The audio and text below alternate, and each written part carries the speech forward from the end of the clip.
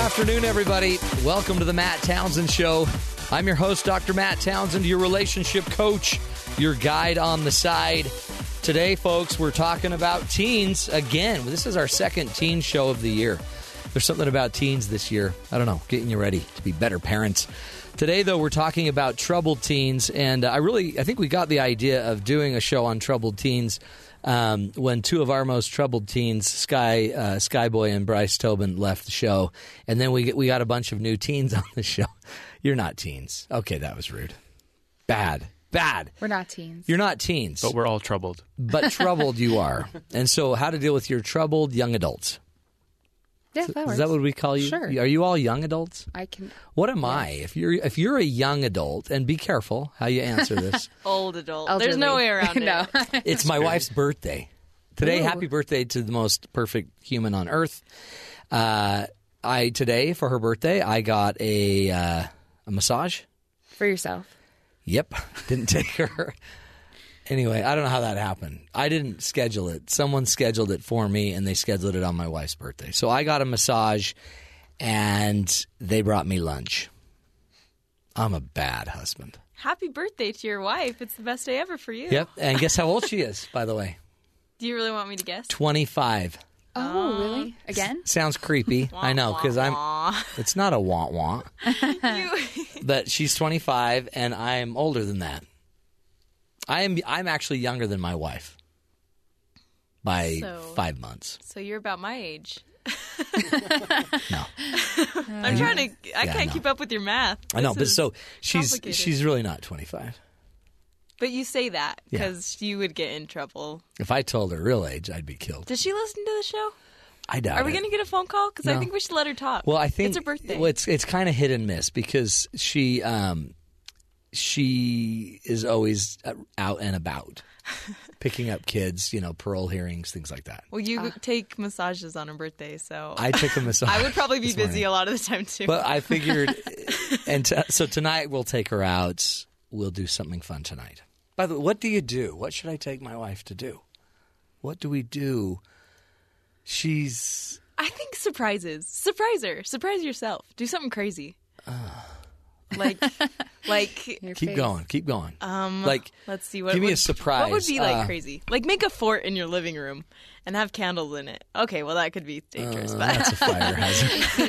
Yeah. At my age, a what fort. would she do? Nah. Oh my gosh, that'd be fun. You got to do something crazy. How old? Oh wait, I can't say. Well, how old. I'll just let you know. I'm 44, And you're younger than her. and I'm younger than her. 45. Well, now we all want to know. Now didn't it's a have to say game. it. Oh, I think so she's I was right. 45. Okay. I think I'm 44. If I was born in 69.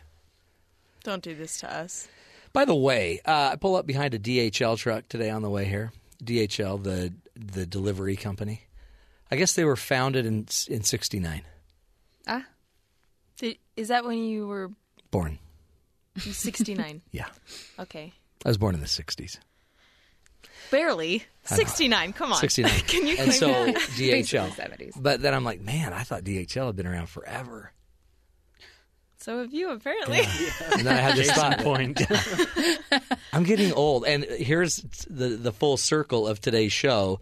Our guest later is John Perotti, who's a counselor that taught me seminary in high school.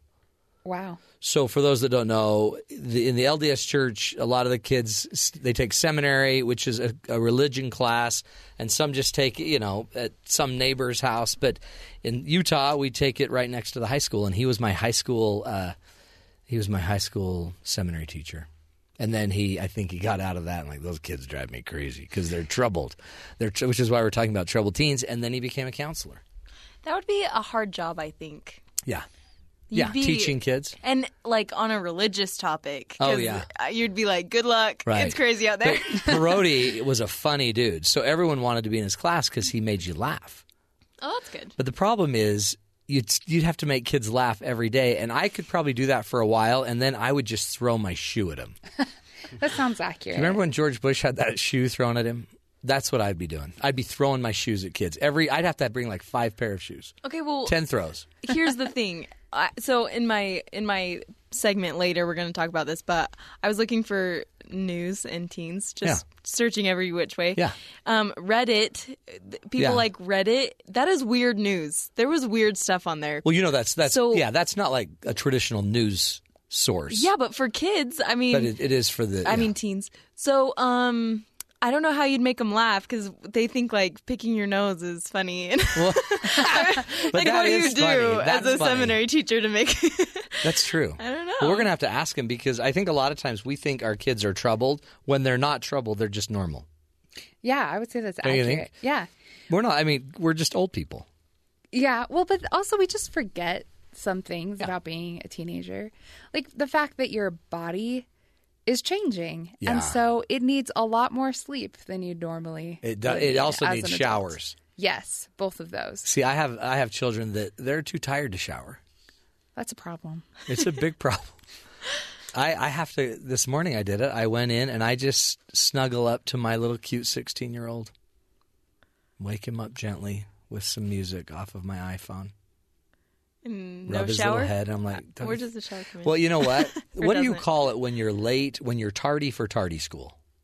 Oh, So when you're trouble. tardy, That's trouble. That's trouble, teens. he has to go to That's what we tardy call school because he's got tardies, and you can't be tardy to tardy school. No, that's pretty You know what I bad. mean? That's bad.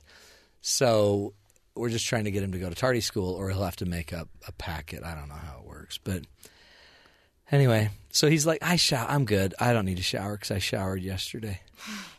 And I'm like, dude, No. It's not how believe it me, works. How you old need is a shower. he? Is he dating He's yet? 24. Oh, okay. What? Yeah, he's still in You he's still in said high teen. school. Yeah, no, he's 16. Okay. Cute as can be. Cute as a bug in the rug.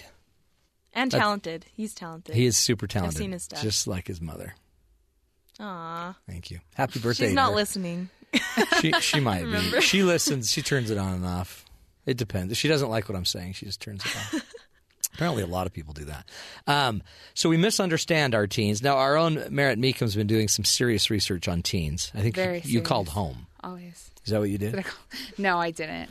That would probably be like too close. I just have to like watch my little brother to learn Yeah, everything. and they're about not teens. lazy. They're just tired. No, they're just tired. And I seriously, I've seen my little brother. He just like eats and sleeps, and he just No, I goes know. through this rotation. and they just Like, keep you wonder, and they eat and eat and you eat. know, Yeah. One could easily say, "What are you going to do with your life? All you do is sleep and eat." But they need it. So, Yeah. no. But also, I think we just forget that. Yeah, it's kind of scary to watch, but being a teenager, it's your time to take risk and learn where you fit in the world. Oh, see. I know. And That's nobody the really worst wants to let thing. that happen. No. But No. it does. Well, because the risks to a parent, they seem huge. Oh, yeah, definitely. Here's a funny one. I like to wear dark colors, or just neutrals, really. Kind of like gray and black yeah. and white. What do they call? What do they call the Emo. Yeah, I'm emo. not Kind of emo. This is classy. I already knew where that was going. just No, a light emo. Yeah, I'm just like I'm like emo light. Yeah, Well, emo like- light spelled LITE. Yeah, exactly. No, but my mom was always really concerned about that. And why so really, dark? my thought process is, wow, my clothes are really easy to match. Black and black. yeah. Black always goes with gray, Black Mom. always goes, yeah. But she was really concerned for a while. And she Yeah. would tell me, like, you need more color in your wardrobe. Or like, here, I bought you this bright pink something. I'm like, Pink goes with black. it doesn't go with me, though. Yeah, see, it's not It you. clashes with me. Plus, it's not emo. No. Light. Yeah, emo light. You're not emo. No, I mean, that isn't a huge risk, but Yeah. that's something that my mom totally no, but that's huge. misunderstood. Yeah. Our She kids was will just worried. sit around. So during that whole season, they'll just all sit around and they're not outside doing stuff. And my wife will be like, "Don't you guys want to go outside and like play or something?" I'm like, "We're fine." Yeah. And that's risky. Like, well, what if they just turn into couch potatoes? My wife's thinking, what if they turn into their father? They're going to be computer savvy people. Yeah, not really. That's what No. everyone's saying. Yeah, but that's what you think. But see, what they're really going to be is a bunch of couch potato, vegetable kids that just eat, potato chips and watch YouTube clips. It'll be like Wall-E. Yeah, it will be like Wall-E. They'll all be in like portable little rolling. chairs They'll be with about screens. 400 pounds each. So that's the fear. that. See, that's the fear coming in. Yeah. And only a parent can thoroughly enjoy that fear Yes, it's true. Okay. Enjoy it and build it up. because kids are risky. Here we go. fear of parents. My dad. Have you heard of Find My Friends? Yes. It sounds nice, right? It's not. And my dad is so mad because I keep deleting it. And I went home for Christmas and he added it to my phone. He adds to, so tell him what it is. Find My Friends is an app where your parents can track you. Yeah, you can see where someone is all the time if they have internet. Which, if you have a smartphone, you have internet. Which I think is a great idea, because if you were abducted by aliens, you're such a dad. We would no, but see, your parents have spent a lot of money on you. You're a huge investment. Am I supposed to return that investment? Yeah, and until they get rid of you in a week from this Saturday when you're married. By the way, they'll never turn that off because they always still want to know where you are. I know. It's a big deal. Yeah, well, it's not very fun for the kid. Well, because the kid's perspective. It's like, can I breathe a little bit? Well, okay, so there's the trust. Do they not trust me? I'm fine. I'm a good kid. They trust you a little bit. And if something does happen, who else am I going to call? They're going to be the first call. I mean, the police, and then it's going to be my parents. Will you pay for this? That's assuming you can make a call. Yeah. But if you've been abducted, Find My Friends wouldn't have internet connection in space. Well, right? It depends how far up they take you. I would feel like the aliens would be advanced enough in their technology to have an internet connection. I don't think so, because if they were that advanced, you'd think that would they be beyond wouldn't. Yeah, internet? They're being recognized by people all over the Midwest. All over the Midwest, these guys are saying, "Yeah, I was abducted by aliens." Where are we going? And so, if they were that advanced, you would think they'd figure out a way to not be. And they're leaving crop circles. But wait. How would Jessica's dad save her anyway if she were abducted by aliens? Like, I don't think he has the power to do that. And they're not going to go through the trouble of kidnapping me, then killing me. They just want to ask me questions, right? Maybe they don't want to kidnap or kill you. Yeah, so I'm fine. Maybe. I can take care of this by myself. Okay, see, again, this is because you're not parents. See, as a parent, none of you know the special powers parents have. Oh, okay. I've heard this before. So we actually, even though you don't think we could do anything to save you, we could. Because, once we get mom's anxiety wrapped around this problem, adrenaline pumps in. We're going to get some answers. And we could find you. Plus, B, the Find Your Friends app, you notice there's not a Find Your Parents app? Well, there should be. Are they I think they're my friends. Well, who would use it? Well, they're at their house all the time or work. They don't do anything fun. Or in front of the TV. So when I'm in the middle of Utah Lake, my parents are going to be like, what? She's drowning. And I'm like, part of that is maybe your parents want to live vicariously through your fun experiences. Maybe. That could be it. So they want to imagine, as they just see that little green dot going all over Utah Lake, they want to imagine that they were with you as a green dot. And then they'll call me later and be like, what were you doing in the middle of the lake? Yeah. And I'll be like, why did your beeper go off for a minute? I lost your signal. Yeah. When you're going to water ski somewhere, I need you to go where there's better signal. But is that okay? Yes. Is it okay for them to do that? If you're 40 and they're 70, it's probably time to get rid of the app. Oh, 40 is the limit. Okay. I've got 30 See, that's when you this. flip it over, and then all of a sudden, I would love to get that app for my mom. She'd be at her house. It's kind of like Where's Waldo, but it's like Where's Grandma? Does she travel? Yeah, she's in San Francisco right now as we speak. Oh, I'm impressed. Yeah, so are we. And my sisters took her. Oh, so I have all of my sisters in San Francisco. It was weird because I never got invited. They're all going to San Francisco. They all told me that. You have the app, don't you? You're living vicariously through them. Yeah, I'm not. Ironically, I don't even care. But they just said, in fact, they warned me. I think it's because they didn't want me to feel bad. But if you try to get us this weekend, we won't be here because we are all going to San Francisco. And we? Well, yeah, just the girls. Just mom. And my 3 sisters. One sister lives there. And again, excluded. There's some silence for you. It's sad. Moment of silence for Matt. Everybody's left out sometimes. I don't even know what to say anymore. Maybe we ought to do a show on troubled parents. We could. Troubled grandparents. I'll have to get into that. We start researching that. I will. I'll even write it down. Empty nesters. That's my life story right now. Are your parents empty? I feel so bad. Nesters? My poor mom. True statistic: marital or divorce rates go up 16% when you're empty nesting. Oh, first don't tell me few that. months. Yeah, That's so scary. I'd watch your parents closely. You guys are going on dates, right? Yeah, make sure that's Hold happening. hands now. Troubled teens, folks. That's today's topic. It's a good topic, and we've got a great guest. John Perotti's joining us a little bit later. But you be thinking about your own life, your own kidlets. Do you have some teens that you're seriously worried about? You know, little cute little buns. What do we call them? Buns of steel. No. Cute little just buns out of the oven. Cute little babies that are, I don't know, maybe a little troubled. You're starting to wonder, are they going all goth on you? Are they going emo? By the way, is there a difference between goth and emo? Who knows? We'll ask Merritt, the pro, when we come back. We're going to come back also and talk, give you some of the troubled teens in the news without depressing you too much. Maybe teenagers that are troubled are just teenagers. Maybe that's what's being normal. This is the Matt Townsend Show. We're talking troubled teens today right here on Sirius XM 143 BYU Radio.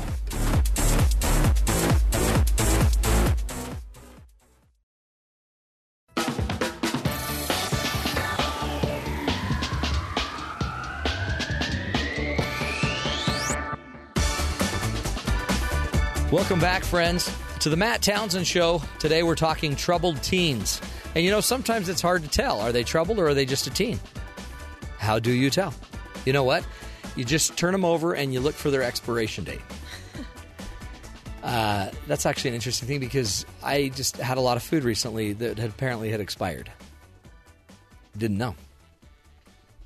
Sometimes you can't tell because we don't label our kids like that. We label them, you know, parents. This is my math. This is the smart math student, and then this is the real creative one, and then this is the one that's really good with the girls, and this is, we shouldn't probably label our kids. Yeah, but you do. I thought about that the other day because my parents kind of did that too. Yeah, they were like, "You're gonna be, you're this kind of kid, and you're this kind of kid," and so we grew up that kind of kid. See, then you thought you're that kind of kid. So how much are you really that By the kid? way, let's just do this for fun. What was your label? Did your parents give you a label? Yeah, I was the good student. Oh, there's a good student. And I was the perfect child, so. Oh, yes. That's Just better. kidding. I was like the performer because I'm the youngest. And I was the perfect. They called me the golden boy. I was the golden boy. But I really wasn't, but I was the only boy, and my sisters were seriously jealous because my mom was exhausted by the time she got to me. Oh, that happened to me too. They didn't have a lot of rules That's for why me. it's great to have older brothers and sisters because you exhaust them. Yeah. They exhaust your parents. James, what'd they call you? I was a performer too, actually. Really? They called you the performer? Yes, and maybe like the jester. They're like, oh, really? Do tricks. Did they used throw to clap food and at say, me. jump, jump, jump? Yeah, pretty much, and I would have to jump or I'd be grounded. Oh, that's those abusive parents. If you don't jump, I'm going to make you jump. I'll give you something to jump for. We're talking troubled teens today, folks, and Jessica Black, soon to be Jessica Littleville. Little town. Field. Little field. Woohoo. Little field. Point for me. I think I'm going to have a problem with that for the rest of the show. It gives you a good picture in your head, doesn't it? A little field. Well, I like it this way. If you say like Jessica it. Black, Little Field. Yeah, It's that just a gives lot you of a words. really good picture. Except Black, not that's not Littlefield. a pretty picture. No, not as much. You know what? Okay, Littlefield. I'll remember that. Littlefield. I'll remember see. that. We'll see. Let's just test me at the So end. I'm in broadcast, Yes. and I was wondering if it was a good reporter name. Yes. You know, because you can It's not. you basically can choose your name in broadcast, Yeah. and they said either one is good. Do you want a Black or better name? Littlefield. Wait, sure, yeah. Jesse Jackson. Jesse Jackson. Isn't that like on a Western, old Western or something? Oh, no. It's a civil rights leader. Oh, okay. I was like, That marched with Martin Luther King. that's ringing a bell, and It's just, I think, but because Jessica, you know, it sounds like you're young. Jesse? oh yeah. Jesse Jackson. I have a nickname. It's an alliteration. I want to kind try and pull that in my career. of. What is it? sometimes. What's your nickname? You haven't heard it? No. It's Goo.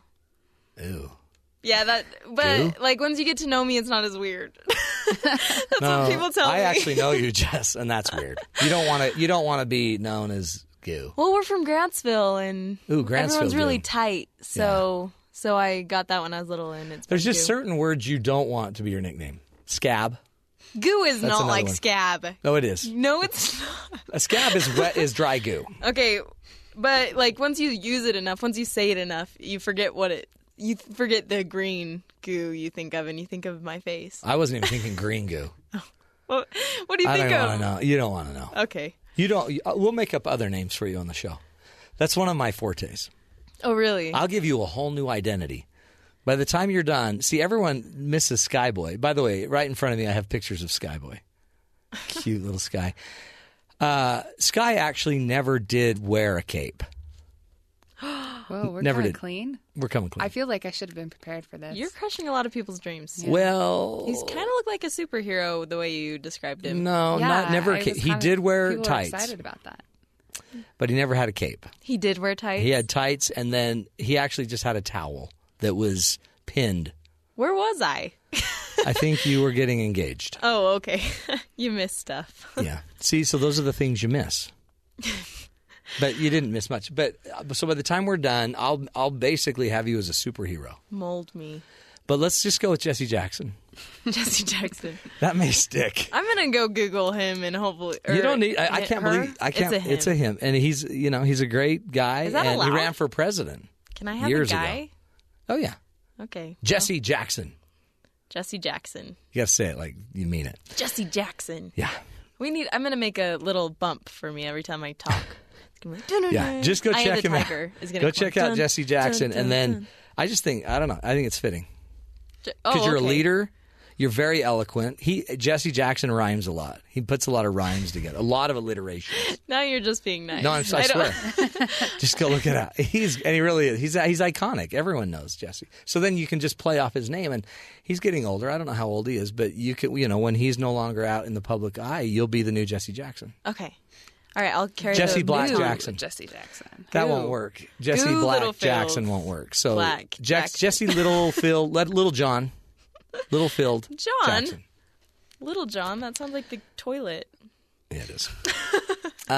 So you had some news Yes, about I teens. have stuff we But need to talk we about. We got all day. So tell me this. Do you have a teen story? Because apparently there's a lot of troubled teens. Yeah. Do you have one? Do you have a troubled teen that This just segment did was something too easy. stupid? That's Too not easy. like I don't want any murder. Okay, that's half my list. No, I'm just kidding. But I mean, really, you do see more and more stories about these kids getting, turning into murderers or doing something stupid, killing a relative. I mean, you're seeing more of those. Yeah. Well, we need to understand one thing about the news is that it's looking for trouble. Sensational. Exactly. We're looking for trouble, so it's easy to find trouble, Yeah. and I found lots of trouble. Did you? Yeah, but there was other things besides death, violence, and drug use. What? Which were my top 3 things. See, when I was growing up, we would just toilet paper someone's house. We'd throw toilet paper all over it. No, we don't do that. There's a lot of Facebook bullying. Yeah, that's That's a big going on. problem. That's big. Yeah. And you told me that really the kids are running away from Facebook? Yeah. Why? Because you're there.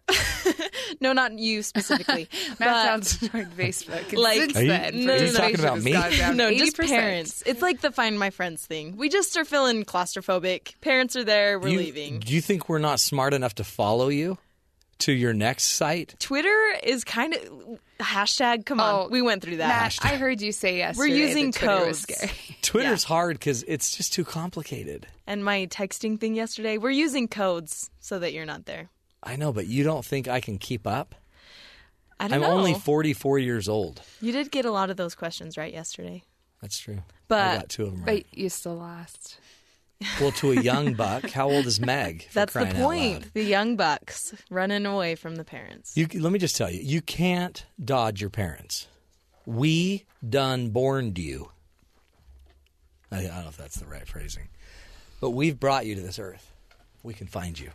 You sound so much like Bill Cosby right now. I can't even stand it. I love Bill Cosby. Brought you in, I'll take you out. I can make Right. another I one can that make looks another just one like you. But I That's won't my because I'll favorite. just haunt you and I'll find you and then slowly I'll just suck the life out of you. It's called parenting. Troubled teens is what we're talking about today. We are going to take a break. When we come back, John Perotti, a counselor, is going to be, not a marriage counselor, but a counselor is going to be talking to us about your troubled teen. Are they really troubled or not? What are the problems they're facing? This is the Matt Townsend Show, trying to get you in touch with your teens right here on Sirius XM 143 BYU Radio.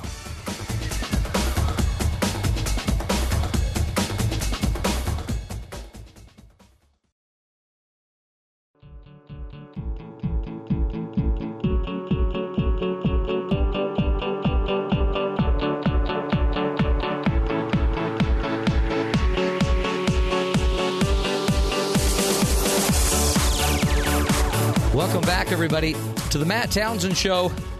Dr. Matt Townsend here with John Perotti of Blast from the Past, a friend, a teacher. He was my seminary teacher. He's also been a licensed counselor forever. Were you a counselor back then? I feel like 35 years of my life has all led me to this moment, and I really feel like I have barely even made a change. You've barely changed. Yeah, You made a change in life? It's to me, it's all about facilitating the healing of a human soul. Yeah. And so, as far as I'm concerned, I've been doing the same thing for you've been a 35 healer for years. Because you were a seminary teacher, which is where I got to know you. You were by far the funniest. And sometimes, I think the word the experts used was least stable. Everybody has their own crap they're dealing with. And by the way, can I just editorially say, when you have sign-off music that goes oons, oons, oons, it's time for an update. Yeah, I was listening. Are to you the that sign-off hip? Are you that hip that no, you it's actually an know? Oons, oons. Time for an update. No, come on. Okay, go ahead. John Perotti is an educator, a presenter, and has done so for over 30 years. He's a licensed therapist. He's worked extensively with persons dealing with addiction. He's an advocate for youth, and he's taught thousands, let's just say tens of thousands of students at the middle school, high school, and university levels. And I was really interested. I was listening to your show before I came on, and I was interested in you talking about troubled adults. Yeah. Why don't we have... Let's make that date. Don't you think? Oh, my goodness. Because really, it seems like it's the adults that may be the problem. Well... Because we're the ones raising them. We're the ones... I think there's... I choose... being a healthcare professional, I choose not to ever look at it in a way that places blame. Yeah, that's I true. I just look for solutions. Yeah. And when you're talking about troubled teens, first of all... To just illustrate a difference, a person isn't fully frontal lobe brain wired until roughly 25 or 26 years old. Yeah. So, and part of what that means is that they can verbalize to you the consequences of if I jump off the roof, I might get hurt, but it doesn't really strike them. It doesn't register. No, I remember. Till they're 25. Roughly. We have them. Yeah. We have them in war before then. Mm-hmm. We have them legally drinking alcohol before then, voting, and some are even getting married, a la Jesse Jackson, right there. Hey, Jesse. Yeah, but they're really not cognitively fully developed till about 25. No, and this is not a condescending statement. No, it's just a statement about human development, right. Which is fascinating. Which is illustrated by, I think this example is pretty good. You get a guy on his Kawasaki, and he's 37, and he comes up to a gorge that's roughly 10 feet across and 40 feet deep. And he stops at the precipice, and he says, okay, 37, a wife, 3 kids, and a mortgage. Not doing that one. 17-year-old kid goes up to the precipice, turns and looks at his buddies and goes, we are so building a ramp. And the 17-year-old is no stupider, no less intelligent or perceptive. It's just that literally they're not brain wired yet. Maybe if they had a mortgage, though. A mortgage and a wife and 3 kids. And let's talk about drugs. Yeah. Okay? Because that's messing it up as well. The stereotypical addict is no longer a James Dean-looking guy with a T-shirt on, with his jeans rolled up. Leaning against his Mustang. Pack of smokes in his sleeve, rolled up, and with a needle hanging out of his arm in an alley. I'll just tell you a story. I knew a BYU student. I was working in a rehab facility, which shall remain nameless, and I was walking around at dinner talking to some of the patients, and this kid says, man, I wish they allowed more time for spirituality here. I thought, I'm not touching that one because this is not a religious facility. But so I said, what does that mean to you? Well, I'm a Mormon, and so blah, blah, blah, blah. So, okay, great. Tell me how you ended up here. Now, this will, I think, startle many of your listeners. We've got to throw away the stereotype.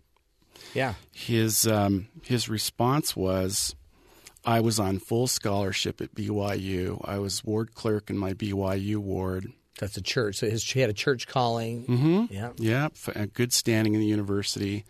He said, then I got in a car accident. I was in the back seat, and I got shoved or wedged under the front seat from the back seat. He said, I hurt my back, and that hurt pretty bad, but I severed one of my smaller toes at the first knuckle. And he said, John, my back hurt, but I can't even begin to describe to you how that toe hurt, and it wasn't even there anymore.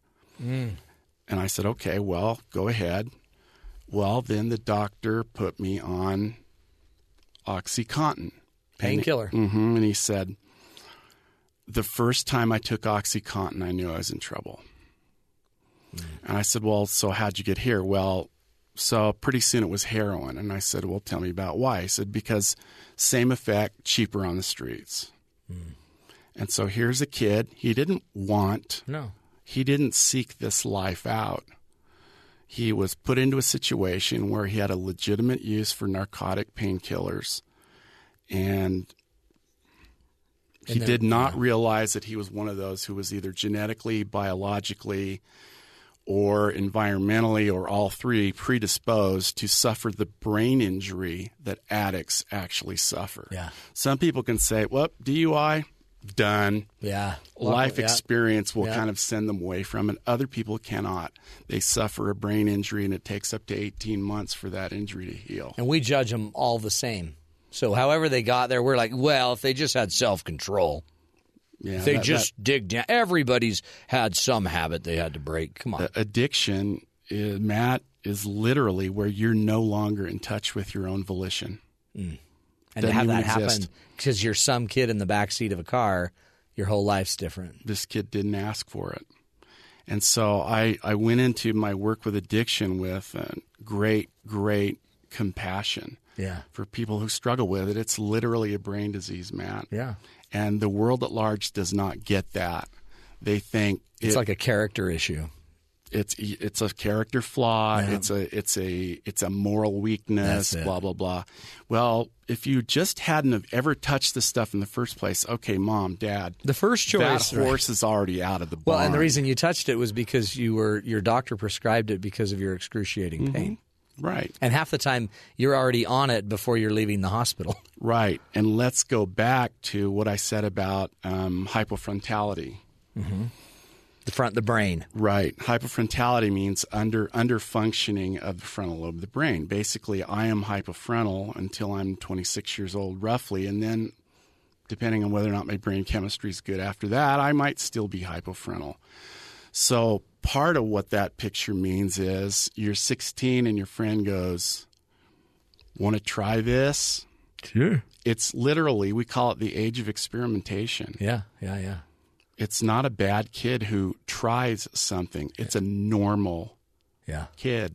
Being normal, doing what kids do that are normal. We need to normalize the fact that when you're not fully in charge of your brain development and you're not fully connected to your understanding of the impact of consequences, that's normal for a kid. Yeah.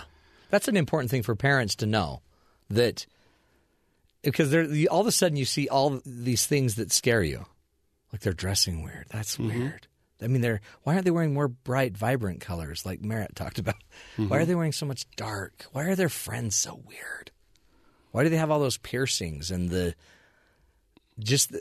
all of a sudden, it's just so strange to us that we then probably end up treating them differently. We probably start reflecting on them that they're broken. Like, what's your deal? No, yeah, and it's good that you bring that up because it's really a manifestation of what I call the universal human problem, and that is this less than thing that we all have going on. Yeah. I'm not as tall as so-and-so. I'm not as pretty as so-and-so. I'm not as smart as so-and-so. I'm not as... And the weird thing is that everybody struggles with it. Even it's that comparative thing. Even the guy that's walking down the hallway with 3 girls on each arm, when he's alone and looking in the mirror, thinks he's less than. Well, Johnny has 4 girls. Yeah.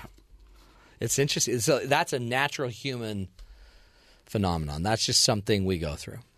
It's normal.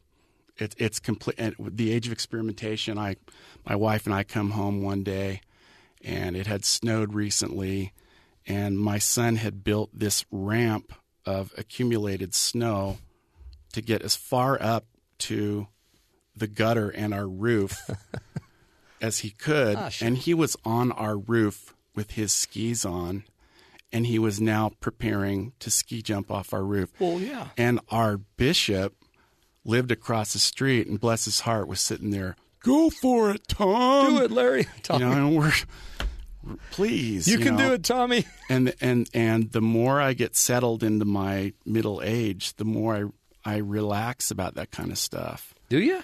Yeah. I mean, it's hard because you still have that reaction like, Being a grandfather, I now know everything I should have done as a parent. Do you? So Yes. that's even you're improving as you're getting older. Well, this is a much longer discussion, which means you're going to want to have me back on some other For time. sure. But there's a message that kids have to get from their primary caregiver, which is typically mom. They have to get this message between birth and 15 months, and the message has to be transmitted affectively. So for your listeners, emotionally. Yeah. Because if I'm 6 months old and my mom says to me, "Oh, John, you're so important, you're so special," it's Charlie Brown's teacher. Wah, wah, wah, wah, wah, wah, wah, wah. It doesn't mean anything to me. So the message has to be transmitted by emotion. So my daughter, both of my daughters are really good moms.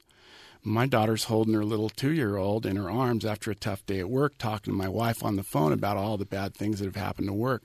What's the only message my 2-year-old grandson gets? Bad, negative. It's not safe to be here with Mommy, and I don't know why. Yeah.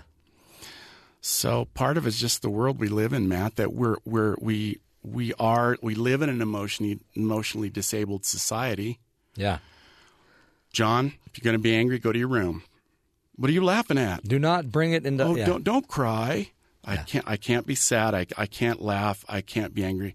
What is okay then? Right. No emotion is okay, so I stuff it. I stuff it, and I stuff it. Yeah. When it does come out, it flies all over everybody. Yeah. It comes out ugly. Yeah, so it's a what is the societal message thing. then? So the message we need to bring the children by the age of, I guess, 15 months, you said, affectively. It's fourfold. Yeah. Number one, John or Jill, you are safe with me. You're absolutely safe. Well, that's cool. Emotionally, spiritually, physically, everything. 2, John, Jill, I'll never abandon you. You're not always going to live at my house. You're going to grow up and have your own family, but I'll always be here for you. Number 3 are messages of gender affirmation. John, I'm glad you're a boy. Jill, I'm glad you're a girl. Even when I'm changing my grandchildren's diapers, I don't go, whoa, on a scale of 1 to 10, we're talking, I'm losing nose hair on this one. Yeah. I don't do that. And I say, good job. You just good affirm job. their gender. That's what our body does with food that our body doesn't need anymore. Yay! And I make it a celebration when they have a dirty diaper. Oh, wow. And so I'm literally telling them, look, it's okay to be a boy. It's okay to do that to a diaper. It's okay to be a girl. And then the last one is you are infinitesimally significant. That's huge. And that is, yeah. I mean, if that's all they can get out of their life is to know they're significant, they're safe, they're not going to be lost or left or abandoned, and it's okay to be what they are. It's okay to be what you are. It's huge. And that we're not human doings, we're human beings. Love it. I don't have to be a good boy. Well, time out. I was already a good boy before you told me that. Yeah. Yeah, you're not here to change and be. It's not about it's about you being just who you are and being the best who you are you can be. Right. That's cool. And that's the message that kids need to get. John Perotti. Unfortunately, we have trouble transmitting it because ourselves grew up in a world that's emotionally disabled. So. Well, we had and then let's come back and talk about this because if those ideas aren't transferred, then developmentally the kid's going to have to move on if they can without safety. They're going to have to move on without these ideas, and that's what might be leading to the troubled teen. Mm-hmm. John Perotti's joining us. He's an educator, a therapist, licensed therapist. He's a presenter. He's taught to billions of students at millions of middle schools, high schools, and universities. He's the man. We'll be right back. More John Perotti after this break. You're listening to the Matt Townsend Show right here on Sirius XM 143 BYU Radio.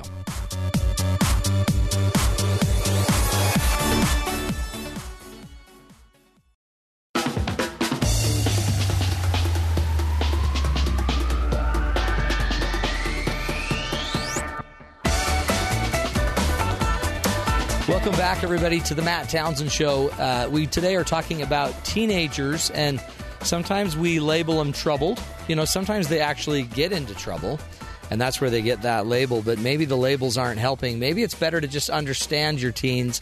So we decided to bring in an expert that could walk us through the teens. He's a teen whisperer.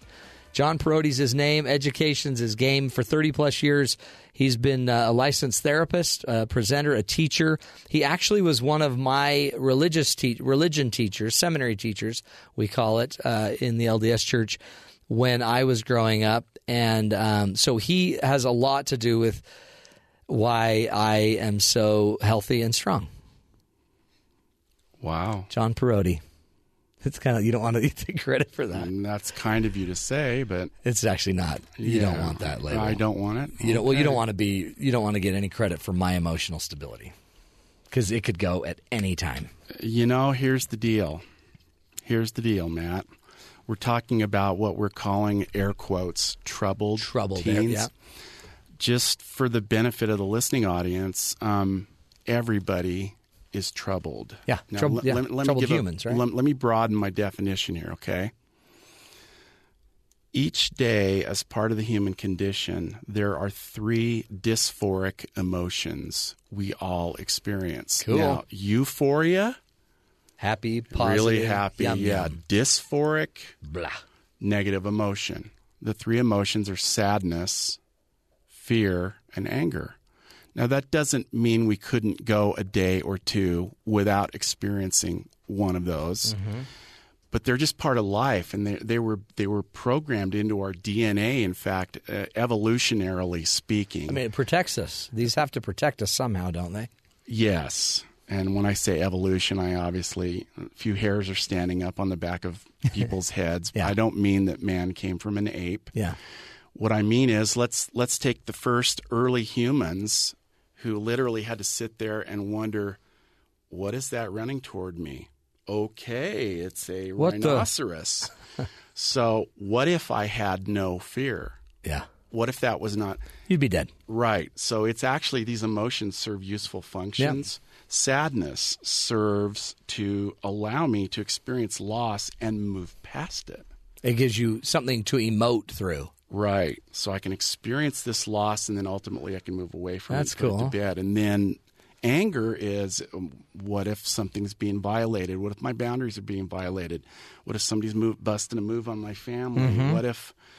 So all of those emotions are literally programmed into our DNA. And yet, being human, we would expel them completely from our lives. Well, because those aren't good. Those are the bad. Right. Those are the we just want the and good. So what? We think we're entitled to some life of emotional bliss all the time. But that would be devolving or whatever. That would be us losing this advantage we've learned. Right. So I want anxiety. Complete lack of anxiety is called being dead. Yeah. Well, it's interesting, but that's what we drug them for. We drug them up so they show no emotion. Right. But I want anxiety. It's the only thing that gets me up in the morning. Right. It's the only thing that says you're going to be late for Matt's show. You got to go kill the. Yeah. You got to get out there. You got patience this morning. You better. I want fear. I want anger. But if they're too chronic or too severe, that's when they become conditions that I'd want to seek therapy for. Which kids would need, and by the way, they don't just naturally, I mean, they also need guidance, right? We need to learn to guide this, and some kid might come out with a little more anger, more quick to anger, more jump to anger, but it doesn't mean they can't learn and improve it. And sometimes there's some neurobiological disposition toward it as well, and then sometimes there's chemical. There would be a pharmacological intervention that might be necessary for some people. Yeah. So that's what we're calling. When you say everyone's troubled, you're saying we all experience the troubled, dysphoric emotions every day, and that's normal. The trick is to learn that I can be happy, even experiencing periodically those dysphoric emotions. Yeah. That the happiness is not, see, Alma 41:10, wickedness never was happiness. The problem is, if A equals B, B does not always equal A. Right. Meaning, so that must mean that all I have to do to be happy is not violate my moral compass. Okay, hold it. No. Right. It's not enough. But we do that. I'm constantly seeing 30-somethings. I'm reading my scriptures. I'm praying. I'm a good wife. I'm a good mother. I'm doing everything. Why am I not happy? That's right. Because there's more to being happy than not violating your moral compass. That is the lesson of life, right? I mean, because we've got I'm living the commandments, and yet I'm still not feeling happiness. And some of the, again, like you talked about earlier, there's 5 different sources probably of that potential emotion or feeling: your body, your chemistry, your upbringing, your expectation, your thinking. There's so many things that could be causing it that aren't even spiritual. Absolutely. They're just temporal. They're physical. Right. So as a parent, I guess our job is to help our children recognize the feelings are normal, I guess, and we need to use them as a sign to either move, to jump, to change, to grow, to learn. The first thing is you want to be instructed by that emotion. What is this anxiety trying to tell me? It's trying to tell you, get up. Yeah. The rhinoceros is running at you, John. Yeah. You know, what is this fear trying to tell me? It's trying to tell me that if I don't get a job here pretty soon, I'm going to run out of money to pay for my tuition next semester. Yeah. So first, be instructed by the emotion. Second, know when it is becoming a chronic enough matter that you do need to seek a professional.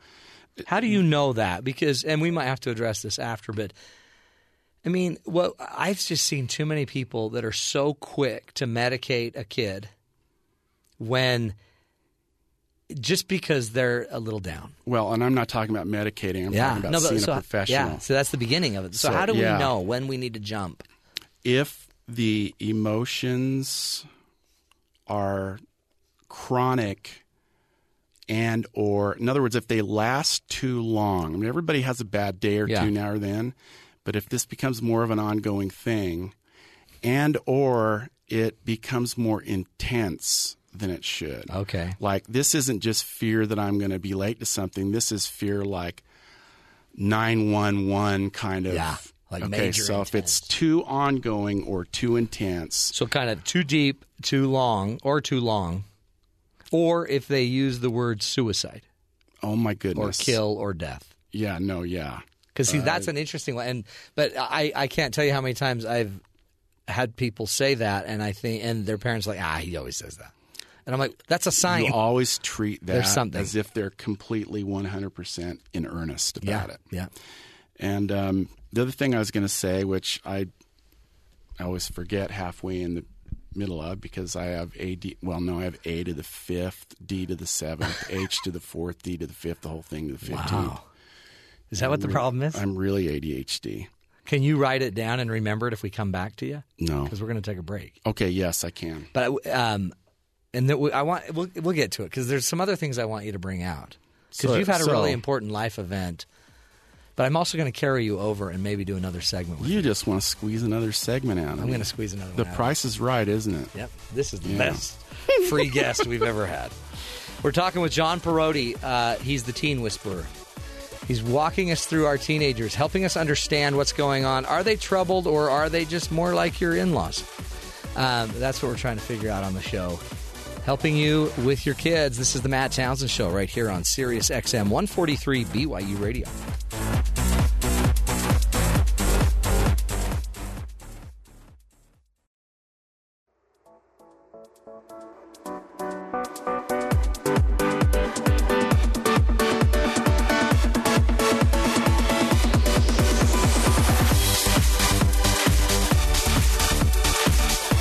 Good afternoon, everybody.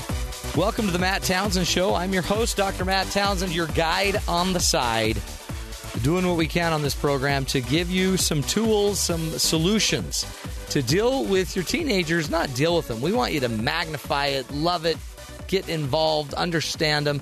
So on today's show, instead of just labeling and throwing a label out there that they're troubled, We're talking with John Perotti, who's an educator, a presenter, a licensed therapist who's worked extensively with people dealing with addiction, also an advocate for youth, and has taught thousands of students in middle school and high school at university as well. He has a master's degree in education and another master's in mental health counseling. He's the man, and he's trying to help us through this maze. We quickly throw out these stereotypes. And so, if some child has anxiety, for example, and we have to take them to a counselor, sometimes we stigmatize them, right? And we make them feel like they're broken, they're messed up, they're crazy.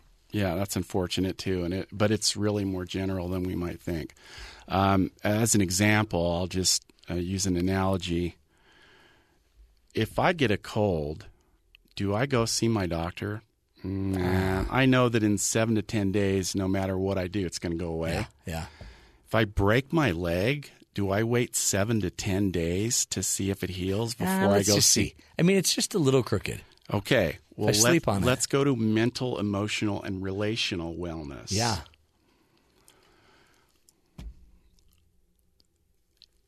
Why is it a shame when something lasts longer than 7 to 10 days? Why is it a shame for me to present at a mental health professional's office and say, I'm really not happy and I really don't understand why?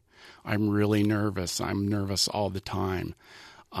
This dialogue I've got going in my head doesn't seem to be healthy to me, but I don't know how to change it. Yeah. We need to treat our mental and emotional and relational well-being more like we treat our physical bodies. But see, it goes back to, we used to also burn these people at the stake because we thought they were possessed. Right. We used to drill holes in their heads so that demonic possession would end. That just, it's. I guess we're still trailing on the ignorance trail. I mean, we still don't have enough information that this isn't all just a choice and it's not just demons. Right. Yes, we need to get into the 21st century as far as mental health goes. Even the industry, though, even when you go, I had a client that was not well and was talking about ending his life. Mm-hmm. And I basically told him to go immediately to the emergency room. Mm-hmm. And I wanted a call from his wife when they got there. Right. And he got to the emergency room. And I said, really, he's been struggling with anxiety and depression for years and has never dealt with it because of the stigma. Right. He got there, you've got some stuff going on. What I'm going to do, and they gave him sleeping pills, which, by the way, is a method of killing yourself, and then sent him home and set up an appointment for him to come see a psychiatrist in 3 weeks. And I thought, this is another reason why, I mean, of all moments, I'm not going to send him always to the hospital, but when I send one to the hospital, I need us to take it serious. Yeah, well, in this state, and everyone would have to check this out according to the laws of the state in which you reside, but in this state, I'm speaking of Utah now, if you can get 2 persons to certify before a law enforcement official that you heard them say something on the order of, I wish I were dead, or I'm gonna hurt myself, whatever. You can get one. California is called a 5150. It's a mandatory 72-hour hold. That's kind of what you were hoping. That's for, what I was hoping. Is just to get him in there and stabilize him. But even then, when they take a patient in on a mandatory hold, our system is such that all they do is stabilize him, and then they have to let him go. Yeah. You know. So it's kind of a gap in the healthcare system. What about in between there? Yeah, yeah. And so as parents, I guess even if they were just using the threat of killing themselves as a way to manipulate, this is still a good thing. Take them to the hospital, and that won't probably happen as a manipulative tool anymore. That's not healthy behavior. Yeah. So it needs to change. So no matter what, though, when we're talking about our kids, it's understanding emotions are normal. They're going to have them. They're not always going to be just happy. The negative emotions serve a purpose. They're valuable. Mm-hmm. They're hallmarks we should look for. If they go on too long or too deep, like too dramatically overpowering, then we probably ought to have some form of intervention. Right, meaning at the most casual level, have them see a therapist. And I've got to say about this that not all therapists are created equal. It's so true. To me, it's kind of there's a lot of science to it, but it's also an art. It's like a healer's art, and some people can do art. Some are really good artists, and some not so good. So you really have to kind of know. Well, let me give you a statistic, and let me start out by saying that 67% of all statistical citations are made up on the spot. Like that one? Like that one. Or the one you're about to do. Okay, cool. Right. Let me say that roughly 70% of the predictor of a successful therapeutic outcome is the relationship. It's, do I feel safe in this guy or this gal's office? That's cool. Do I feel like he or she hears me? Do I feel like they're honestly invested in me and they're not just grabbing my insurance money or my money? Right. Do I feel like you always want to feel like they're competent, but even more than that, you need to feel like I can remember a guy that I knew of that would sit there with this little book taking notes, a therapist, and look up about every 15 minutes to make sure his client was still there and then go back to, I mean, do you feel... Where's that relationship? Yeah, and I just... Which is probably why you're so good at that, because relating... But see, that in a way might tell us the key to healing are the relationships. The connection of somebody that knows how to connect with you and has the art of knowing, where we need to go with this talk. So much of maladapted emotional states and mental states come from a lack of human warmth. And what I mean by that is relational warmth. Every person needs human warmth, meaning a relationship that is meaningful to them, and that provides them with safety and health, etc. We all need that. I think the biblical statement, it's not good that man should be alone, I think it has way more to do than just with getting married. It's not about, I think it's about we need other people. We need connection. We need to know and validation and feedback. Right. That's huge. Right. Anything else we should be doing as parents? And then we're gonna take a break, and I want you to come back and tell us the story of all stories. Just one thing. The only expertise I have on parenthood is I've been one for quite a few years, and now a grandparent. But I would say, if you're feeling like, oh, I really need to get close. We really need to be able to talk. That's not the way to approach it, because you gain emotional and relational equity with a kid when you're with them on their terms, not trying to extract information from them. Yeah. When you have an agenda. Yeah. They know kids are not stupid. They're intuitive. And they know Dad doesn't have any time for me when I'm playing sports. But, boy, when he wants to know if I'm doing drugs, he's all over it like, Yeah. Which is maybe one reason why they resist. Like, why would I now give you that? You didn't care a month ago, but now I may have embarrassed you because you had to pick me up at the pokey. And it's also called individuation, the concept of individuation. And that's a much longer discussion for another day. But what we call the terrible twos are John figuring out for the first time he's a person. So he can say, mine, mine. Yeah. Share your stuff, John. Don't be selfish. He has no idea what selfish means. He just figured out there's a him. Isn't that funny? And we've labeled this natural developmental state of them starting to identify their different, that's the terrible stage. And 17-year-old guy who doesn't want to do anything his dad tells him, that's bad. Yeah. No, he's learning how to think for himself. He's troubled. It's not necessarily rebellion. Isn't that? It's our labels, huh? And then our labels, I guess they make us feel comfortable like, okay, he's just going through the stage. Maybe you could just still call it a healthier name. He's growing. Oh, he's in his individuation stage. He's still individuating, and so you're going to knock heads. Even with the best kid in the world, you're going to have conflict. John Perotti's joining us. We're going to take a break, come back, and John was scheduled to be on the show, 2 months ago? I was going to say when I got here. I'd have been here sooner, but I got here now. Yeah. You actually also had a heart attack last time you were supposed to be on the show, before the show. You weren't here, but you were. And I asked him where he had his heart attack, and he pointed to his chest region. One of those you had to be there. Well, so that also means that, we know that you're talking truth because you knew where your heart attack was. We'll be back. John Perotti is going to talk about lessons learned from basically dying 5 times. This is the Matt Townsend Show right here on Sirius XM 143 BYU Radio.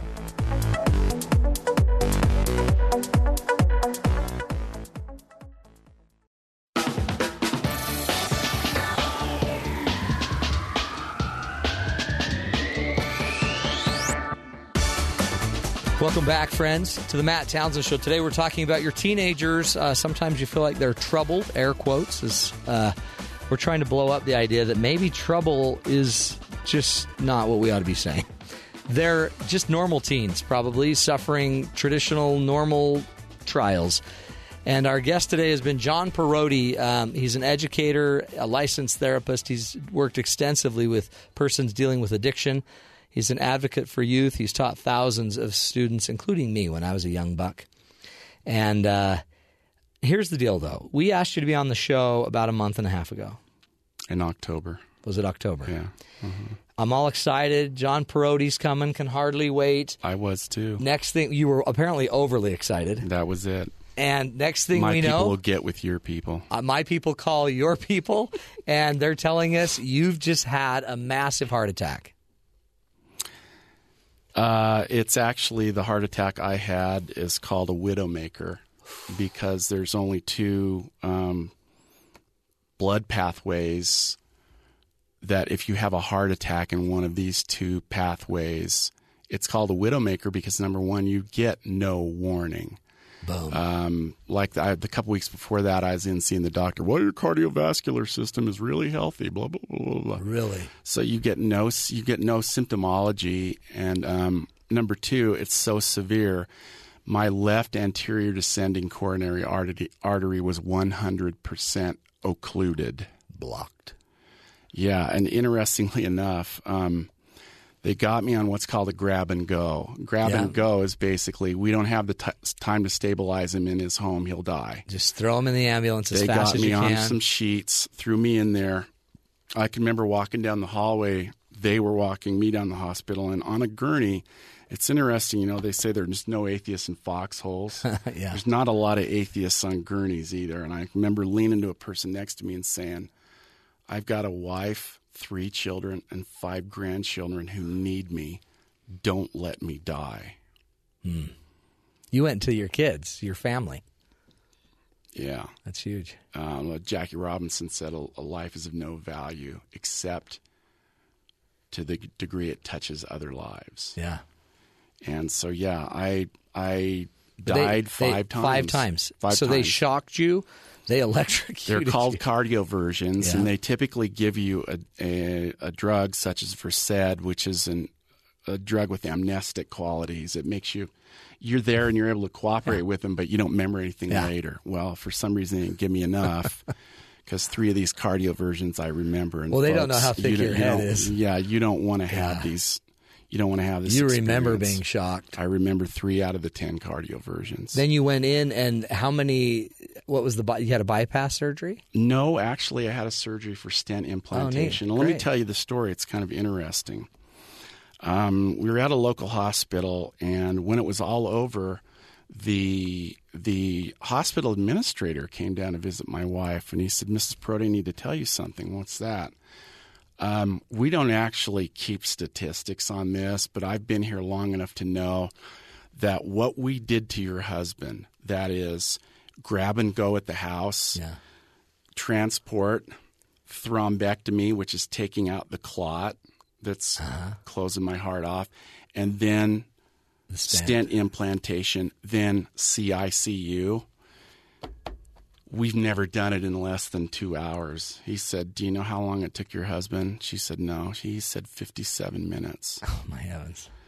And the guy they got to do the thrombectomy was interesting. He was a cardiac radiologist, Matt. Yeah, no, so that's what my brother-in-law is. He's not even a surgeon. Yeah, he's an interventional radiologist. And they said to this guy, dude, you're it. If you don't do this, this guy dies right here. And he was a middle-aged gentleman, And he said, I in medical school, I'm sorry, I chose not to do that anymore. I didn't want to do this. Because the last guy I did it to, I nicked him and he died. Yeah, and I you just blow made that a choice. artery out. And the nurse told us later that his hands were shaking until he took the instrumentation. Then his hands became statue still. Oh, neat. And not only that, they cut you in the groin. They go up through an artery there. He was taking out this thrombosis. And I had already code. I was 3.5 minutes into code. I was dead for 3.5 minutes. So he was doing all this while they were still electrocuting me. And he brought the whole thrombosis out in one fell swoop. That doesn't usually happen. Yeah, it breaks apart. It breaks apart. And when you sit and you look at all this, I mean, You're supposed to be here. I'm supposed to be here. Well, that's your mission. You got to touch more lives. You got to work with more kids. I love what I get to do. I love what I get to do. You can tell. I used to say when I was a classroom teacher, sincerity is the key, and when you can fake that, you've got it made. Except no. Not true. Because those kids are not stupid. They can know. read it. They know when somebody's grabbing a paycheck. That's right. And so I used to take some time once in a while in a class to just say, hey, guys, before we start today, could I just tell you how glad I am that I get to be your teacher? I remember you doing that. It can't be scripted. No. It has to be spontaneous. But I would just say, guys, here's the deal. I mean, if I know your education is mandatory until a certain age, but if you weren't here, guess what? I wouldn't get to do this, and I love doing this. And then you'd always sit and quiet. You still do it on the radio too. You would then you'd say it, and then you kind of just sit. A lot of people have to fill it in quickly. Blah blah blah blah blah. Sometimes silence is a better teacher than me. It is quite because it often. allows it to sink in, huh? Yeah, and I just if you do something you love, your patients, your students, your clients, they can tell. So as a guy that nearly died, actually did die 5 times, what do the parents need to know if they're out there wondering, oh, am I going to lose this child? He's crazy. Well, what I would say, and this is one person's opinion, but I would say the most important person in your life has to be you. And I don't mean selfishness, I mean self-care. If I don't take care of myself, I'm not good to anyone that cares about me. Second most important relationship I have is with my wife, my husband, my partner, whoever that is. Then come the children. But when you're with that kid, be there. Yeah. Be present. Mindfulness. Study up on that. There's 2 lives that I'm living all the time. There's the one I'm living physically, and then there's the other one I'm creating in my head right now. Yeah. That often tends to ruin the life I'm living physically because it takes me away from it, and it's negative usually.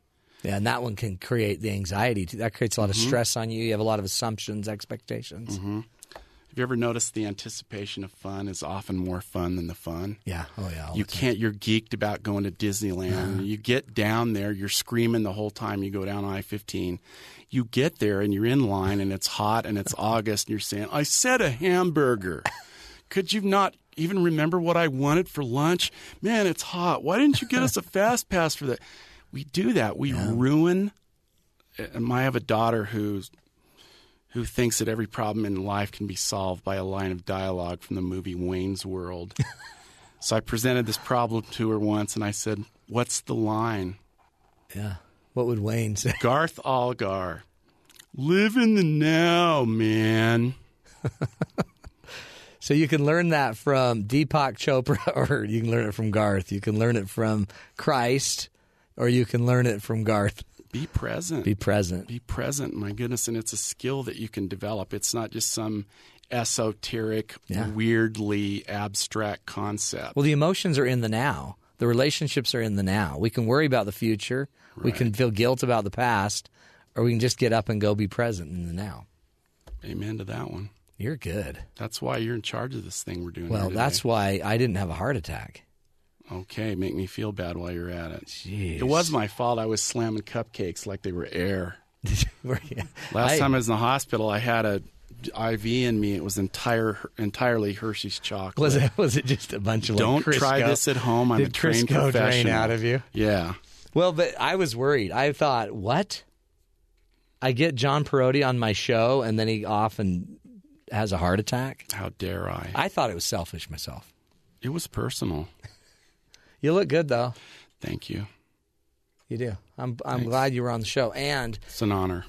well, it's an honor because you were a great example. You got to know that. I thought because I didn't think you could like merge like spirituality and humor. And for me, humor always worked better. But you were able to show and create the space where you could show we could be funny and have fun and be real, and we can feel the Spirit. Do you feel the Spirit right now? I remember learning the Spirit from you in one of the classes. Oh, you've honored me by saying that, Matt. So just know, even if you had kicked the bucket, which you did 5 times. And by the way, folks, I've been there. There's no bucket to kick. Oh. I can state that authoritatively now that I've been there. Didn't see a bucket. Well, maybe you didn't earn a bucket. Oh, great. Think about that. New reason to be anxious. Think about that. Okay, John Perotti, we're having you back. Will you come back if we invite you? Most assuredly, I'd be honored. I think to we're going to so. do it this time. We're just going to call you because I don't want to have the heart attack thing again. No, I want to be here. This is fun. We'll do it. John Perotti, is there anywhere they can get a hold of you? How do they get a hold of you? Any easy way to do that? I have a presence on Psychology Today. If you just go to Psychology Today, put my name in, John you can find Perotti, me. Perotti. Right. Perotti. You're the best. We're going to take a break. We're coming back. We'll keep talking about teens. How we can maybe blend the generation gap and quit blaming our kids for just being messed up. This is the Matt Townsend Show. Thanks for joining. We'll be right back right here on BYU Radio.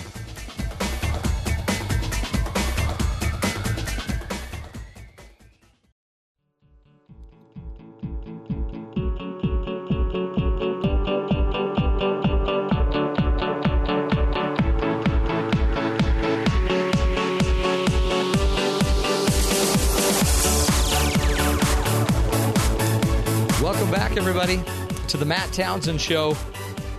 Love John Perotti. Really, I mean, 4 or 5 times he had to be shocked. He was gone, out for 3.5 minutes.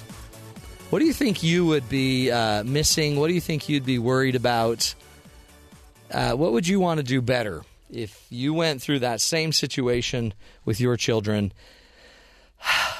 Any regrets? Any problems? So just be thinking about that. That's a challenge for you. Now, our own Merritt, our executive producer of the show, has put together a little bit of a generation gap. So what's your question here? You have a thesis. My thesis is that a lot of the times we think, those pesky kids, those teenagers, but rascally. Some of it could just be a generational difference. And you can't blame people for the world they grew up in. Right. Like people used to hate the Beatles. Yeah, exactly. Because they were those crazy. I know. And now everybody, if you sing Hey Jude, get out of my way. Anyone in the world would join in. That's right. So, but here's the thing. So there was this Apple commercial out over Christmas that I thought was kind of thought-provoking. Yes. It was showing this family spending time together over Christmas. Okay. And the teenage boy in the family always seems to be off on his phone. Yeah. And it's kind of interesting. You start watching this Apple commercial about iPhones. You're like, well, I don't want anybody to have an iPhone if they're not joining into the family, right? They're just, they're ostracized. Yeah, so they're off messing around with their phone. And then at the end of the commercial, they show this family coming together and they're opening presents and stuff. And the teenager goes up to the TV and connects his phone to it. And apparently this whole time he was making this family documentary. Holy cow. So he was filming them using his phone and he made like this documentary. So he's not just a waste of space kid. No, he was. But I think that's just huge. Goes to show the generational difference. See, you could easily look and see, oh, that kid's using his phone. And it's something that's foreign to a lot of parents. Oh, yeah. And they wouldn't probably know how to do that anyway. Like, get a mitt. Do you not have a mitt? Yeah. Go play catch. Go play, yeah. But instead he was doing this awesome artistic thing that shows how much he appreciates his family. So I love that. And that's not something that you can really avoid, I don't think. Right. And that's not something that's the kid's fault either, because he grew up in a world that was absolutely inundated with technology. And he's ideally situated for his future. Exactly, yeah, because that's what's going to get him ahead. It's so funny. My son just we spent some of the Christmas break, with my son having to check out this assignment. And my wife kept bringing it up because he hadn't done it yet. But she's like, you haven't done your assignment on transcendence. Wow. That's heavy for a 16-year-old. Majorly heavy paradigm of transcendence. Emerson, Thoreau, he had to quote. Who else? Anyway. Alcott, Louisa May Alcott's dad. Bronson Alcott, so you know. And he, anyway, I'm like, what's the assignment on transcendence? And he's like, I'm supposed to make a commercial on transcendence. I'm like, a commercial? A commercial. We never made commercials. Actually, in high school we did, but they were more just for assemblies and stuff. But all of a sudden, he makes the most incredible on his Mac, on his MacBook, and makes the most incredible commercial I've ever seen, and perfectly captures the concept of transcendence in a multimedia presentation. See, yeah. It's amazing. And he knows how to play catch, and he loves to play basketball, and he loves to play video games, and he loves music. But I'm sitting here thinking, okay, so when I was 16, because I'm so much more superior to my son because I have a doctorate, but I'm sitting here thinking, what would I have turned in? I guess a report from my Encyclopedia Britannica or whatever it was called. That was severely outdated. Outdated by 30, 40 years. And I would have pretty much copied most of it. You can't copy it, so you'd have to rewrite and copy it. And we're worried about them. Like, if they saw what you were doing when you were a teenager, they would have said, you are a waste of space. I know. It's interesting. I was reading this great article in The New Yorker, I believe, about how all of the generations right now in the workforce are unhappy. It's the first time that 3 generations have worked together. So you have baby boomers, you have Gen X, and you have millennials. Yeah. And they're all coming together and nobody knows how to handle it. Well, yeah. And so the baby boomers are upset because they're doing the traditional form of work. That's the way we do things here. And then the millennials are upset because they want to innovate, and there is a huge emphasis with millennials on this benefit from work where they can develop themselves personally and where they have lots of opportunities. And they're not as devoted to work as past generations. They'd rather spend more time with family. Well, they've also seen the debt. They've seen the bankruptcies. They've seen all of the pain. And they just know that that's not everything. Yeah. And then Gen X is sitting there in the middle just feeling completely drowned by the whole thing. And well, a lot we have of the to pay times, for both of them. Yeah. And a lot of times they're the bosses that are trying to bridge this huge gap. So it seems interesting to me. I was reading this and I was wondering, why not we just bridge the gap? Why, not bridge the gap necessarily. There's always going to be the gap. There but is. Find the good in each generation and just let them work that way. And let them have a generation. That's kind of what I think John Perotti was getting into. That, I mean, in the end, it's always individual, right? So it's there's a great quote by Tip O'Neill that says, all politics are personal. Mm-hmm. So I believe, maybe all change in helping your teens is it's on a personal level. So either you have access personally with them, you can either get into their heart, or you can't. Yeah, you can call it a generation gap. You can be mad. You can just call them troubled or whatever. Mm-hmm. But if you can't get in, you won't know if they really are troubled or if they're just being a millennial. Yeah, and so I thought of something interesting when I was reading these articles, that you just need to learn to love people on different levels. It's not necessarily what you have in common. And I was reading another great article on Psychology Today talking about this, where using the example of a son who had gone to a liberal arts school and decided that he was very liberal in his political leanings. And that really upset his very traditional... Boy, he was a hippie. Yeah. His very traditional conservative father. Yeah. And that totally bothered them and it caused problems. But I mean, they had led different lives and that's what it ended up being.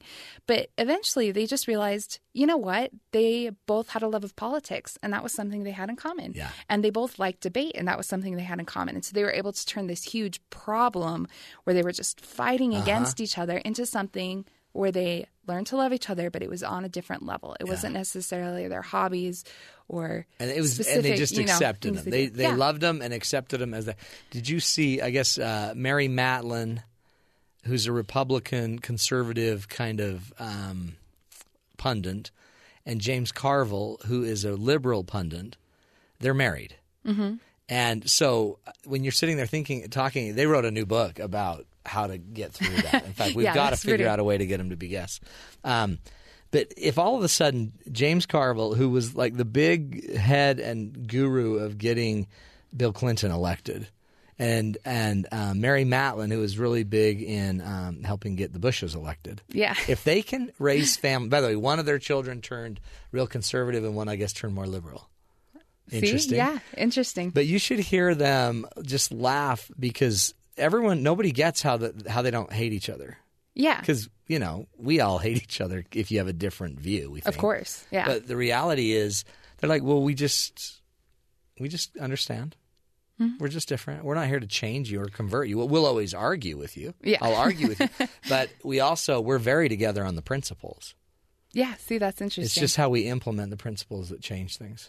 And so they've learned to love on a different level. They love that they share the principles, not the... That's huge. Yeah. See, that's all we need. Yeah. It's not. And that it's hard. interesting, I think, too, parents think that they need to understand their children.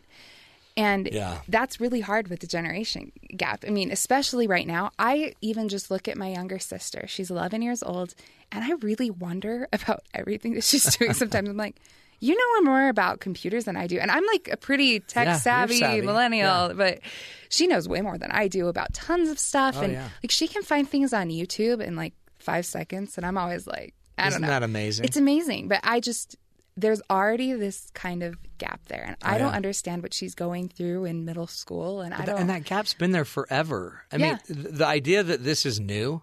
Exactly. It's something parents have dealt with always. Yeah. So it's not anything new, but just to see that I don't have to understand that part of my little sister in order to love and appreciate her.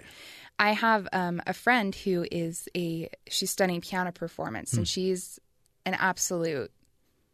just a beautiful pianist. Wow. She can play amazing things, and it's so fun to watch her too. She just it's like her whole body gets into it, and she tried to explain to me once about how she always hears piano in her head and how she's always playing something and how she can't stop tapping, and she's like, my hands will be in serious pain after I practice, and it's just this whole life that I don't understand at all. I can appreciate it, but I don't understand. And she told me one time that her parents just don't understand that. And while her professors absolutely laud her technique, and while she's won competitions and she's played with orchestras, her parents don't really understand her desire to even play the piano. See, think how sad that is. So other people appreciate it, but the one she wants most to appreciate. And so, but again, I mean, they've learned to get around that, but it's something that's been hard for her and continues to be hard for her, that her parents don't understand, and they think that when she goes and practices, maybe she's angry or doesn't want to be with them. She's antisocial. Yeah. Oh, and so they're worried about her, but she just accepts that. Yeah. And you know what? They don't have to understand each other. When I was a teenager, I was really frustrated with my mom for a number of things. When my mom was a teenager, she was super outgoing and total flirt. And, everybody loved her. She was really popular. And that was something that as a teenager, I didn't really understand. Yeah. And I had plenty of friends and I liked it, but I was also and continue to be somewhat shy. Mm-hmm. And that's always been hard for me. And at one point, I was trying to confide in her that I was really frustrated by the fact that I couldn't. It was so hard for me to go talk to people. And she's like, I know how you understand. I was like, no, you don't. You totally don't know how to. And this continued for months where she'd be like, I know how you feel. I know I've been there. No, you don't. You don't know how I feel. Yeah. This is not a line, different. Is it? Yeah. And then we hit this point where one time I was talking to her and she just turned to me and she said, I absolutely don't know how you feel. I don't know how it feels to... See, that's huge. I don't know how it feels to be that way. And I think that she was expecting that to make me feel angry. But I basically didn't appreciate anything more than her saying that. Yeah. Was that she acknowledged that she didn't know how I felt, that she wasn't exactly in my situation. Well, and imagine, and then what if she's curious? So tell me more. What do you mean by exactly. that? And then let them talk. Let you talk. I think that moment when I was a teenager has led to a really great relationship because she knows that she doesn't exactly have this feeling. And sometimes we'll see, well, sometimes I feel this way, she'll say. And I'll be like, okay, that's similar to how I feel except for this. And we're able, by acknowledging that we're completely different in that sense, we're able to kind of bridge the gap and talk to each other on a level where we explain things to each other. There's and we've talked a lot about Brene Brown because we always want to try to get her on the show. She has a book out called The Gifts of Imperfection. Mm-hmm. But one of the things she talks about is that helps because we're helping our kids create an identity. And so you're sitting here knowing you're different from your mom, and yet you go try to confide. Feeling very imperfect because of it. Because your mom was a superstar. Because I wanted to be like her. That's right. Yeah. And then all of a sudden you go take it to her. But so one of the things Brene talks about is that we have to be people that make it safe for others to come be imperfect around us. Well, and by simply recognizing you don't know. Yeah. And I think that it was exactly what my mom did was in that moment, and that was hard for her. Yeah. I mean, we've talked about it since. Right. That was really hard for her to say because she wanted to be there. Well, she's an amazing mom. She in her mind, that was what the way to being do it. The perfect mom was understanding. Yeah. And so it was really hard, but she opened herself up. She realized that she was imperfect. She let herself be vulnerable. It's huge. Has led to a lot more. And that kind of seeing her, that she wasn't able to understand me in that moment, you know what? That made it okay that I was shy. That's part of me. And well, I mean, isn't that funny? That's probably all you needed. Yeah. But see how much. So Brene always breaks it down into like 3 principles: character. Courage. So you have to have the courage. That takes courage. It took your mom courage, definitely, to not know, and then compassion to care enough, and then connection. So what happens is when we're sitting here and we don't want to be known as imperfect, we put on this facade. And the facade doesn't facilitate courage. No. It doesn't facilitate compassion. So you're sitting there, you're feeling that you're a teenager. Maybe you don't understand them. You don't know how to deal with their behavior at that time. You don't know what on earth they're going through, what they're wearing. You don't even know what website they're using. Yeah, I mean, what is this? Yeah. Right. So you're feeling afraid by that. And so it takes a lot of courage. Yeah. I mean, that's hugely intimidating. Oh, yeah. Well, so what if all of us started owning more of our weaknesses just outwardly? Like just started saying, you know what? I don't understand you as a child, and I do get mad really easily. Yeah. And if we started owning them and we started allowing failure to be the norm. And then I think there would be more communication, and I think there would be more understanding because of that. Because if you say to your teenager, I don't understand what you're going through, or I know that I'm really like out of date and unhip or something. I'm not cool. But teach me and help me be that person. Yeah. And then that would lead to a ton of great things. And imagine, so maybe as somebody's out there listening, instead of just quickly knowing they're troubled and then trying to throw them somewhere to get fixed by someone else, maybe the first line of defense with your teen that air quotes is troubled is be more courageous with them, be more honest, be more compassionate about them, and seek connection. The more opportunities you have to show courageously that you're not perfect and that you're screwing it up as a parent a little bit, because you don't know how to do this. Then they'll see that, and they'll know that it totally works. They can also say that they're imperfect and they're screwing up as a teenager. That's right. And we're just figuring all this out. None of us are perfect. We got to figure it out. But notice it can't be done in one statement. Oh, no, definitely not. And none of us buy one statement. Everyone always says, I mean, I'm not perfect. But anyway, so I hit that grand slam, and then you're like, okay, well, great. I really struggled, but. I really struggled. But then after I got magna cum laude, I knew I was the bomb. Good stuff, Merritt. Thanks. You know, you're wise beyond your years.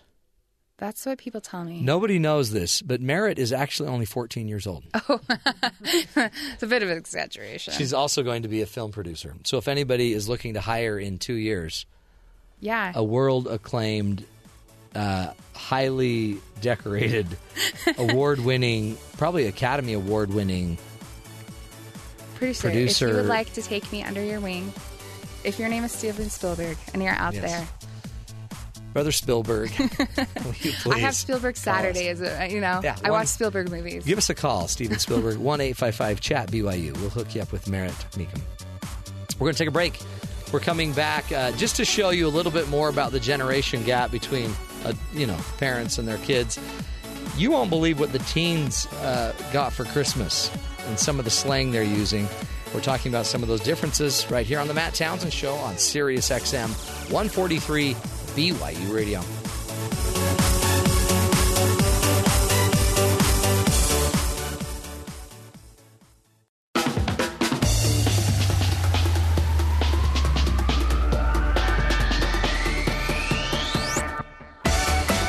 Welcome back, everybody, to the Matt Townsend Show.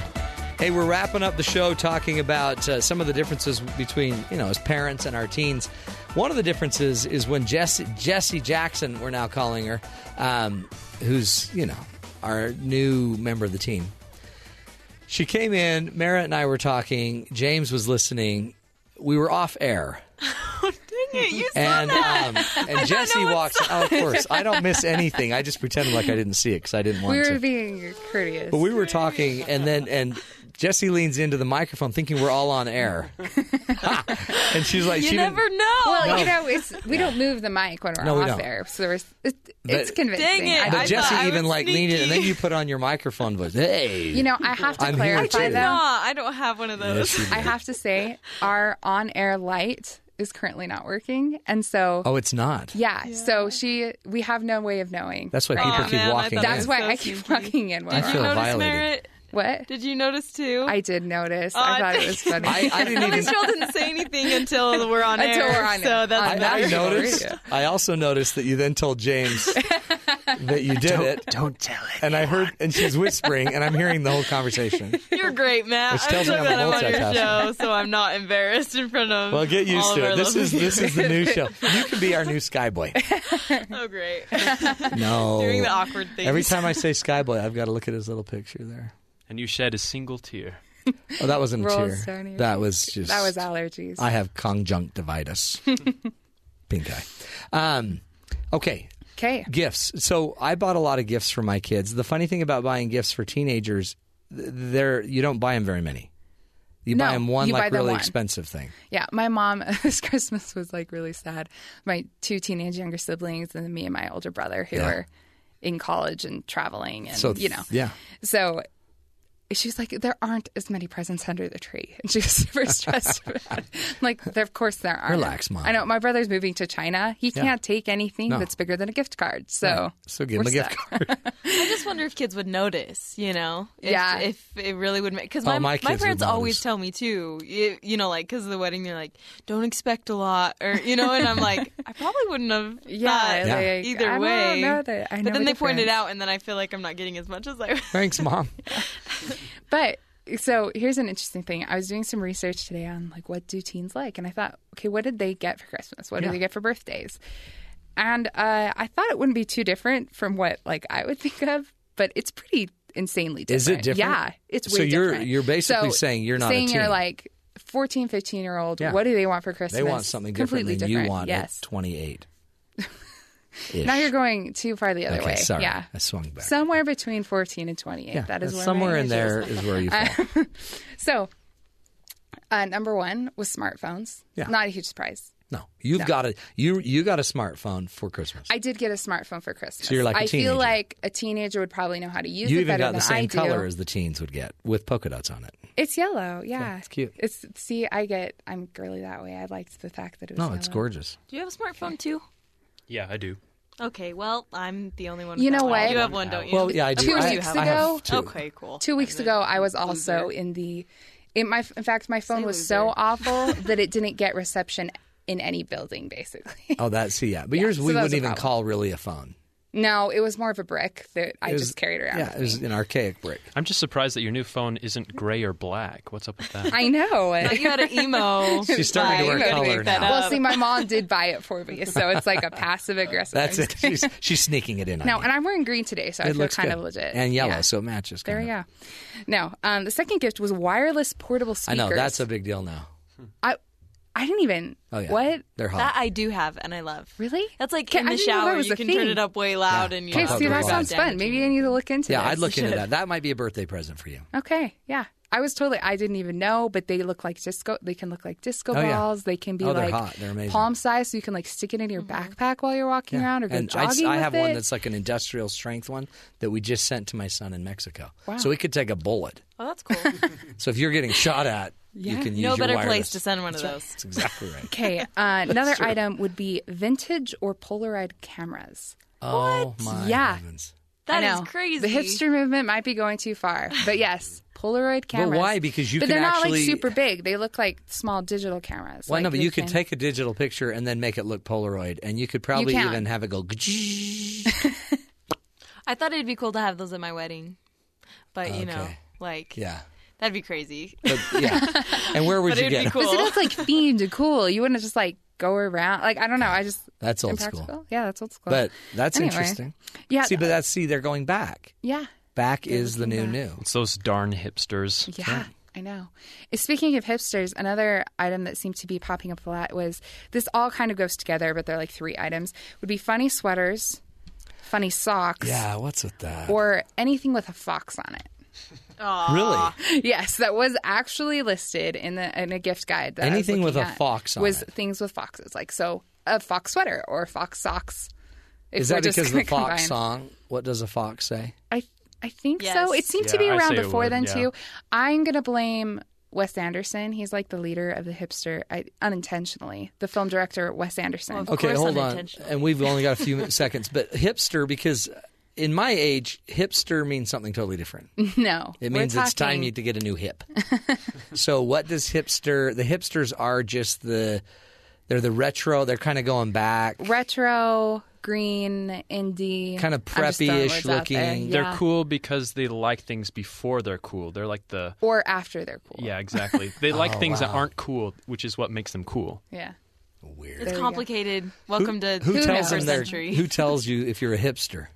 So because if you're don't doing things know. before they're even cool. I've been called a hipster. Oh, really? Yeah, I bet I'm hipster. People kind of throw that I term know. around I just as a compliment. Yeah, it's just like, oh, You're so hipster. Actually, Matt is the least Yeah, furthest Matt. thing from hipster. Not to be rude, but like Well, that was natural rude. stuff. That was rude.